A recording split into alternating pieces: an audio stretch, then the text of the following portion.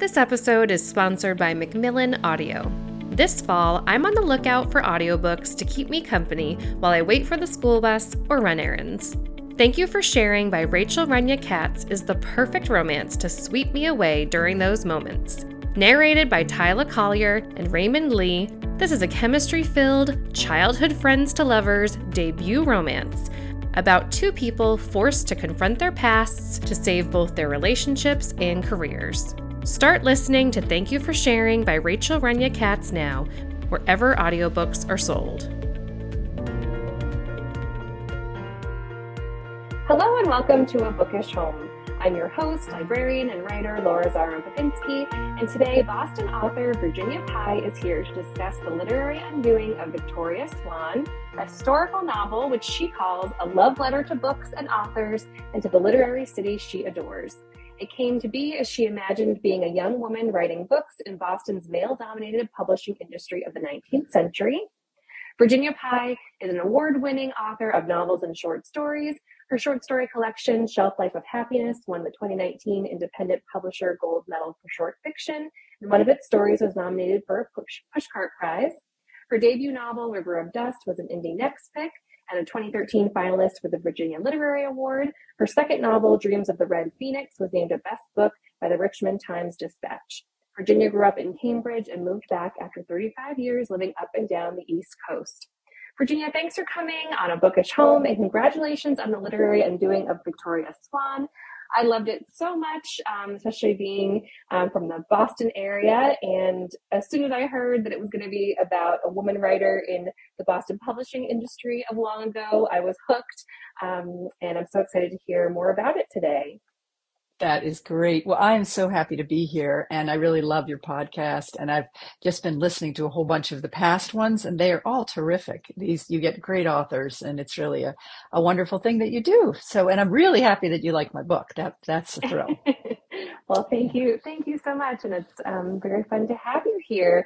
And so, I guess just to start, for listeners who are new to the novel, I would love to hear more about Victoria Swan and sort of the world that you bring to life in this book. Absolutely. Sure. Well, this is a novel that's set in Boston and Cambridge in the Gilded Age. So it takes place in 1899, and it tells the story of an author of romance and adventure novels, highly successful author, who ends up suing her Boston publisher for underpaying her as a woman. And so it follows Victoria Swan. At the start of the book, it opens, and she is very successful. She's known throughout, I guess, the country, or the East Coast anyway, for her series of books that are sort of sensational romances and adventure stories. And her arc is that she would like to stop writing those, write something more personal, write something more about her own true life, not these made up crazy stories that she's been inventing for a decade. But she's held back from doing that by both her publisher, who counts on the income from her successful dime novels, and also her husband, who also relies on her financially. So we have this, she has the men in her life who are not wanting her to change, and she very much wants to change. And so it's sort of a dynamic right from the start, where we see that she wants to find her own voice on the page and also in her life. And one thing that I found really interesting in my research that helped propel this story was learning a little bit about the women authors of that later 1800s. And it's kind of remarkable that women ended up sort of taking over publishing in the mid 1800s. In 1850, books cost $1 to $1.50 and were not available to most people. It was too expensive. But by the 1860s, the price had dropped down to these dime novels, literally a dime, these thin pamphlets that women in particular bought. And suddenly they were selling by the hundreds of millions. So it's not unrealistic that Victoria would have been so successful and would get such a nice income from those types of books. It's also Yeah. interesting that yeah, all these women, young women especially, were coming in from the farms to work in the offices and the factories and as domestics. And they needed something to do in their boarding houses. They were no longer on their parents' farms, milking the cows or getting up early. And so they turned to reading, and the public school systems had increased literacy. And so suddenly you had a whole new readership. So Victoria wants to take advantage of all of this and write to the women, the young women especially, whose real life stories she has come to know through her own experience and also from getting to know some of these women. And so it's sort of a fun story because it's both about what happens in the books that she writes and what happens in her life. So Yeah, that's so interesting, and yeah, I feel like I should know more about the publishing history of Boston around that time, and I really don't. So that's so interesting that in a short span, the books become so much more affordable, and then at the same time, hmm you've got this increasing readership of all these women workers with maybe um, some of their own money to spend on books, yep, and how that would have created demand for certain sorts of books, and that's so interesting. And so, right. how did you go about creating the Victoria character, and were there particular women writers of the time you were able to find a lot of research on, like letters or diaries or things like that? Well, actually, I did. I got the reason why I wrote this book in the first place was that I moved back to actually Cambridge after literally 35 years away. I lived in Hartford, New York City, Philadelphia, and then Richmond, Virginia, in the interim, and loved all those cities. But when I moved to Boston and Cambridge, I was immediately struck by how often I could see people reading and how much fuss was made over our historic authors here. And just in general, how people read all the time. You can see them on the subway reading, people are reading. I literally in Cambridge see people walking down the street reading as they're strolling. And that's really hard to imagine, but it's true. And so I was really struck by that. And I started to wonder as I was seeing all of these markers around the city for historic male writers, for the Emersons and the Thoreau and the Longfellow and the Hawthorne and W.E.B. Du Bois and Robert Frost, T.S. Eliot, Henry James. I'm serious. The list goes on and on. And you bump into them all the time. And I was just starting to think, what must it have been like? Like I could feel myself being in the shadow of those greats. What would it have been like to be writing at that time as a woman? And then I started to do a little research into that and realized that, with the exception of Margaret Fuller, who was a esteemed essayist and considered a peer to many of these men, and Louisa May Alcott, who ended up having a breakout novel with Little Women, and I know several others stood out. But what about all the other women who, as it turns out, were writing these many, many books that were being produced and just gobbled up by new readers?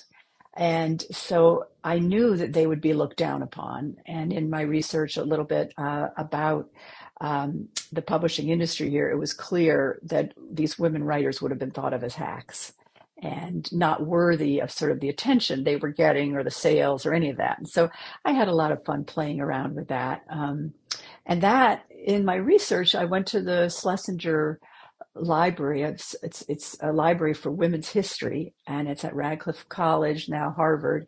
And I literally came upon two or three sentences about a woman essayist from Concord, Mass, who sued her Boston publisher, the esteemed company of Tinkner and Fields, for underpaying her as a woman. And she did this in the 1860s. She lost, but apparently it shook the publishing industry. They were shocked that such a thing could happen, that a woman would have the audacity to do that, that anybody would even think of that as an option. That it was really just perceived that a woman should feel lucky to be published. no Hmm. matter what she was being paid. Sound familiar? Right. I was So, going to say there's just any, so many modern echoes, the pay inequality, and even just, the perceptions about male, very literary authors versus more like commercial um, women authors, and sort of the absolutely. snobbery in publishing sometimes. And gosh, so much Absolutely. hasn't changed. Absolutely. And I ended up writing an essay that's going to come out very soon in Writer's Digest that's sort of about this, that basically the whole notion that we had in the, I guess it's the 80s and 90s of chick lit, and now it's women's fiction. It goes back. There's a real history to this, and how repeatedly women readers and women writers have saved the publishing industry and have helped it expand and go. So what happened in the late 1800s was these had always been family-run businesses, the publishing houses. And because of the income coming in from the women readers and writers, they could expand to becoming actual larger companies with more employees and greater distribution via the railroads, et cetera. So anyway, the parallels are uncanny. And I just kept thinking about that and just having a lot of fun with it. And also just having a lot of fun with my main character, who um, she doesn't strike you as somebody who's going to be the leader of a crusade on behalf of women, but she sort of gets drawn into that role. And I ended up sort of loving that about her. Yeah, I loved reading Yeah. about that, and some of the other sort of literary um, just experiences in the novel, I guess. So, like the bookstore that appears in the novel is very fun to read about, and then I wondered too. There's like a literary society she's a part of, and I wondered if that was a real thing or something that you just So, kind of added. yeah. No, actually, I loved finding out about that. It turns out that in the 1800s, um, there were lots and lots of societies, or I think they were called societies. It's been a little while since I did my research, but I discovered that there were literary societies and other types of societies that people had at their place of work. So you could be somebody who's, works for the tool and die union, so laborer, and yet you could take part in their literary society.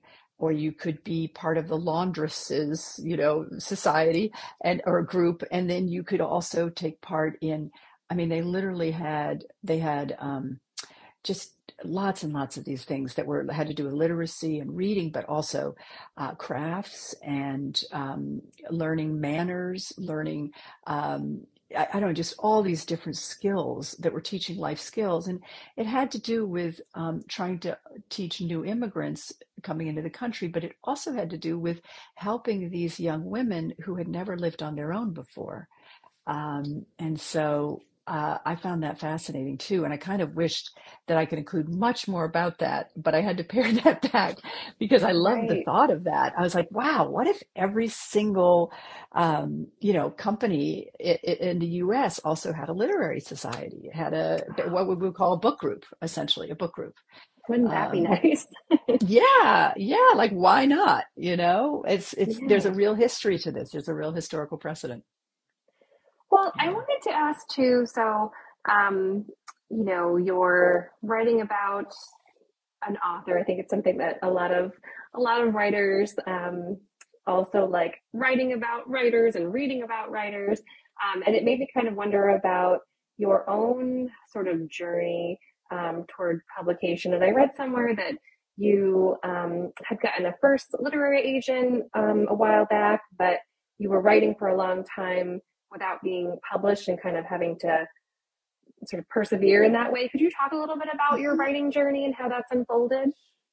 Sure, sure. I'm happy to. And it's so funny. I listened to your interview with Jane Roper, whose wonderful Oh yeah, novel, yep. Society of Shame. And she made a funny comment. She said, every writer gets to write one book about a writer. And that's it. We're going to cut you off after that. And I agree with her. And I had never done it before. Honestly, my characters were far removed from being writers or about sort of art making, particularly. But this really is my own this is my book about what it's like to be a writer. And so it's sort of a love story to fellow writers, particularly women writers, and also just to the act of writing and to finding one's voice in life off the page, on the page and off the page, how to find who you really are and put it out there, both through writing and in life. And so for me, that has been an interesting journey. I always wanted to be a writer and ended up studying it in school. And I went to graduate school, a good graduate school, and had really fine teachers. Annie Dillard was the first one who mentored me, and then was lucky enough to study with Joan Silber and Alan Gerganis. So really wonderful people, really wonderful humans, and great writing teachers. Anyway, and then I got a hotshot agent right out of grad school, and sadly, she wasn't able to place my first book. I was 27, and I kind of thought I was going to be the next hot thing, and I had to put that book aside, and then wrote another one that was interrupted in its arc because I started to have children. And I had two children and kept writing on my own, but didn't really seek out agents or being published for almost a full decade. And then when I went back to it, right after my second child went off to nursery school, I wrote another new novel. Maybe this is my third by now, and got a different agent, and she tried to sell it and didn't have luck, came close. And oh my gosh, I kind of lose track. But anyway, I wrote another one, and eventually it was really interesting. I was very much active in whatever literary community was in the city where I lived, and became friends with a lot of fellow writers who I just admired so much, and yet was still frustrated myself. And it took a long time, but I finally had a first book published when I was 53, a first novel. And in the past 10 years, because I'm 63 now, I've had 4 books published. And so it's sort of one of these things where, I was holding back, I'm not holding back, but I was trying hard, but now the dam is broken. And I have just sent a new novel out on submission, a next novel rather. And so it's what I'm doing now full time. I think I needed a lot of years to raise kids and be doing that with my life as well. So anyway, were there any, I was yeah. just going to ask, were there any of those books where you sort of thought, okay, if this one doesn't make it, like, I'm done? Or did you always kind of feel like, no, this is, something I'm just going to keep doing, even if it doesn't get Yeah. published? Yeah, definitely. I'm definitely someone that this is what I do, and I've been doing it for a really long time. And it's sort of the thing where you put more time into something. You put 4 years into a book, 5 years, and and then it's like, well, I just can't ignore that. You have to keep trying. So in fact, I've taken 2 of the novels that didn't get published, and I have revised them thoroughly, and now they are now getting published. So in other Oh, words, wow. there's always things you can go back to, you can resurrect, if you're willing to kill your darlings and really chop up something that you've written from the past and bring it to new life, just use part of it. Just, don't hold on to something that isn't working, but really find the gems in it and try to make something new. And I don't know. This is what I do. Yeah. So I haven't really thought of stopping. That's the answer to that. So for better or worse, in other words, who knows how I would have spent my time otherwise, but I do love writing, and I loved creating a character who loved writing so much. I've never written. There's actually a scene where she writes. She's actually in the back. Victoria's in the back room, in the stock room of a bookstore that is very much like Harvard Bookstore, where I'm going to be doing my launch. And she writes an actual scene there. And I've never gone into the mind of a character who's writing. And it was so much fun because I love that. I love the process of writing. And why not actually see what that's like, the excitement behind that. So Yeah, I anyway. love that scene. And I was wondering if it was sort of a version of Harvard Bookstore. So that's going to be good. Hmm. That's kind of what you had in mind. It is. And there was this bookstore there, more or less in that kind of location. It was called Brattle Books, and then it moved to Boston many years ago. But it's going to be so fun to do my actual launch there. And then I'm doing a book talk at the Boston Athenaeum, and there is a scene set there too. It's a private library that was opened at the time when my book is set, and it's going to be an absolute hoot to get to be in that setting that I ended up, making up scenes in. Like, Yeah, that's so what could be fun. more fun? Yeah. So the whole life and art thing overlapping and mirroring each other, and it just kind of goes on and on with this book. It's very fun. Yeah, for sure. It's very fun to read about as well. Um, well, I know that you also have taught at Grub Street as well. Is that right? Hmm. I've done a little bit there at their conference, especially the Muse and Marketplace. Yeah. And I was just sort of wondering, you know, you've had all this experience now with, your writing journey and all these books coming out. And I just sort of wondered how you approach teaching writers and if there's any particular advice or kind of words of wisdom that you find yourself giving often. Well, yeah, I do. And I do end up sort of saying the same thing to basically anybody at any and every stage of their writing journey, and that is to stick with it. So I guess it's back to your last question about whether somebody should decide to ever stop doing this. But the thing is that it practice really really helps. The early novels that I wrote that didn't get published are not nearly as good as the ones that I wrote later that did get published, and probably not as good as the ones that I'm going to publish. In other words, Right. I feel we keep getting better. I keep getting better. And it just takes hours in your chair and kind of wrestling with ideas and with characters. It helps to show work to other people, but in my opinion, it's wise not to do that until you have a full first draft of a novel. That's too easy to get sidetracked by other people's ideas. And when somebody reads just a few chapters of a novel, it's not enough for other people to have, really worthwhile ideas, I don't think. So anyway, that's a little unorthodox because I know whole classes are taught at Grub Street and other places that are the novel where people read it as you go along. But I think it's really good to just make the work your own, stick with it, try to really flesh it out, and then share. And be prepared to revise like crazy, and not hold on to anything, even if it's your favorite part. If it's not working, it's got to go. Do you So have trusted readers that you'll then maybe swap like whole drafts with? I Or is have it that done that mostly these with days just every go to your book. agent and editor? Yeah, I've done, well, actually, it is with the agent and editor for sure with this book. But also some other fellow writers read it right after maybe I was done with the first or second draft, and they helped enormously. In fact, the whole character of Victoria's editor is a young man named Jonathan Cartwright, who has just graduated from Harvard's PhD program in literature, which incidentally had just been invented. Nobody had ever had Oh, that concept before. Isn't that funny? And it is and funny. she's mystified, like, why would you study books? Why don't you just read them? It was a funny notion.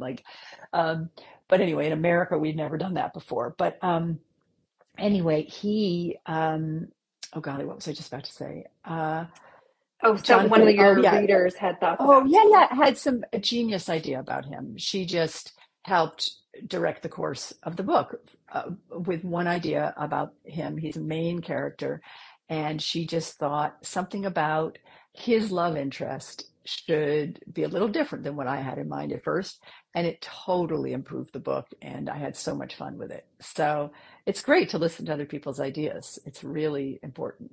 So Yeah, once and I could once you have see, something to really share with them, yeah. yeah, and I could see giving a fuller picture of the novel being helpful sometimes as opposed to like a standalone chapter or something. I could see that being helpful. Um, Yes, yes, well, I know absolutely. that, yeah, I know that given this book is sort of so rich in literary culture and history that there are probably some, books that you have been reading lately that you enjoy. I'm guessing that you're a big reader as well. Are there titles you'd want to recommend to listeners? Oh my gosh. Yeah, I have a really bad habit of falling in love with most of the books that I read. And at the time I'm reading, I'm like, oh my gosh, this is the best book I've ever read. And then later I'm like, wait, what? Why was I so crazy about that one at that time?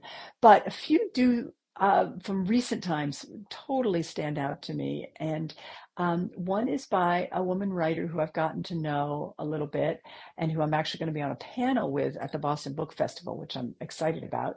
And her name is Rachel Cantor, and the name of the book is Half Life of a Stolen Sister. And this is also a historical novel, and it's set, if I'm remembering right, kind of around the same time as mine. Although, no, I take that back. It's earlier. Anyway, it's the story of the Bronte sisters, but it's told in the most unusual way, truly inventive and experimental, even, which is unusual for a historical novel. She delves into the lives of these different characters, and even it's hard to describe, but the story is set in the past, and yet it has elements that are very contemporary and not quite in the same way that my book does, but literally like her characters can have cell phones and they are, hopping on the subway. They live in New York City. They don't live in out in the heathered moors of England. So anyway, it's just a super smart, super inventive book, and I really recommend it. I'll definitely have to link to Yeah, that one. That sounds great. yeah. And are you able to say anything about what you're working on next? Well, yes, I actually have finished a contemporary novel that I'm very excited about. It's set in Richmond, Virginia, which is one of the places where I used to live. I lived there for 17 years and raised my children there. And it's called Of Monuments and Marriages. And it takes place in the brief 2 months of the summer of 2020. And it's about the marriages of two sisters. Their marriages implode over the course of that summer, and it's set against the backdrop of the social justice protests that were very active there in Richmond, and also the removal of the Confederate monuments that was taking place. Oh, So that it's sounds great. I this. love the title too. Oh, good. That makes me happy. So yeah, I'm excited, and I'm starting to shop it around, and we'll see. I hope it finds a home. Yeah, fingers So crossed. That sounds yeah. great. Um, Yeah, thank you.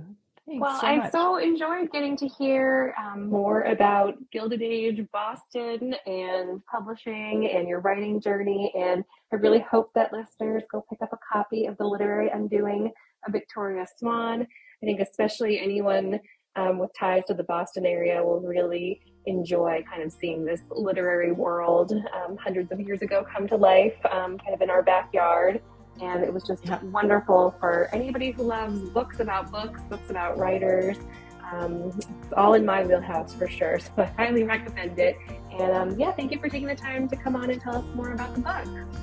thank you so much, Laura. This is really fun, and I really appreciate all that you do to help authors and readers, and you really connect us beautifully. So thanks so much. Well, thank you. And best of luck continuing to bring the book out into the world. Um, Thanks. For links to all of the books mentioned on this week's episode, you can visit abookishhome.com. If you are enjoying the show, I hope you take a minute to subscribe and also rate and review wherever you get your podcasts. And if you enjoyed this episode, I would encourage you to share it on social media to help other people find the show and this episode. Thanks for listening, everyone, and happy reading.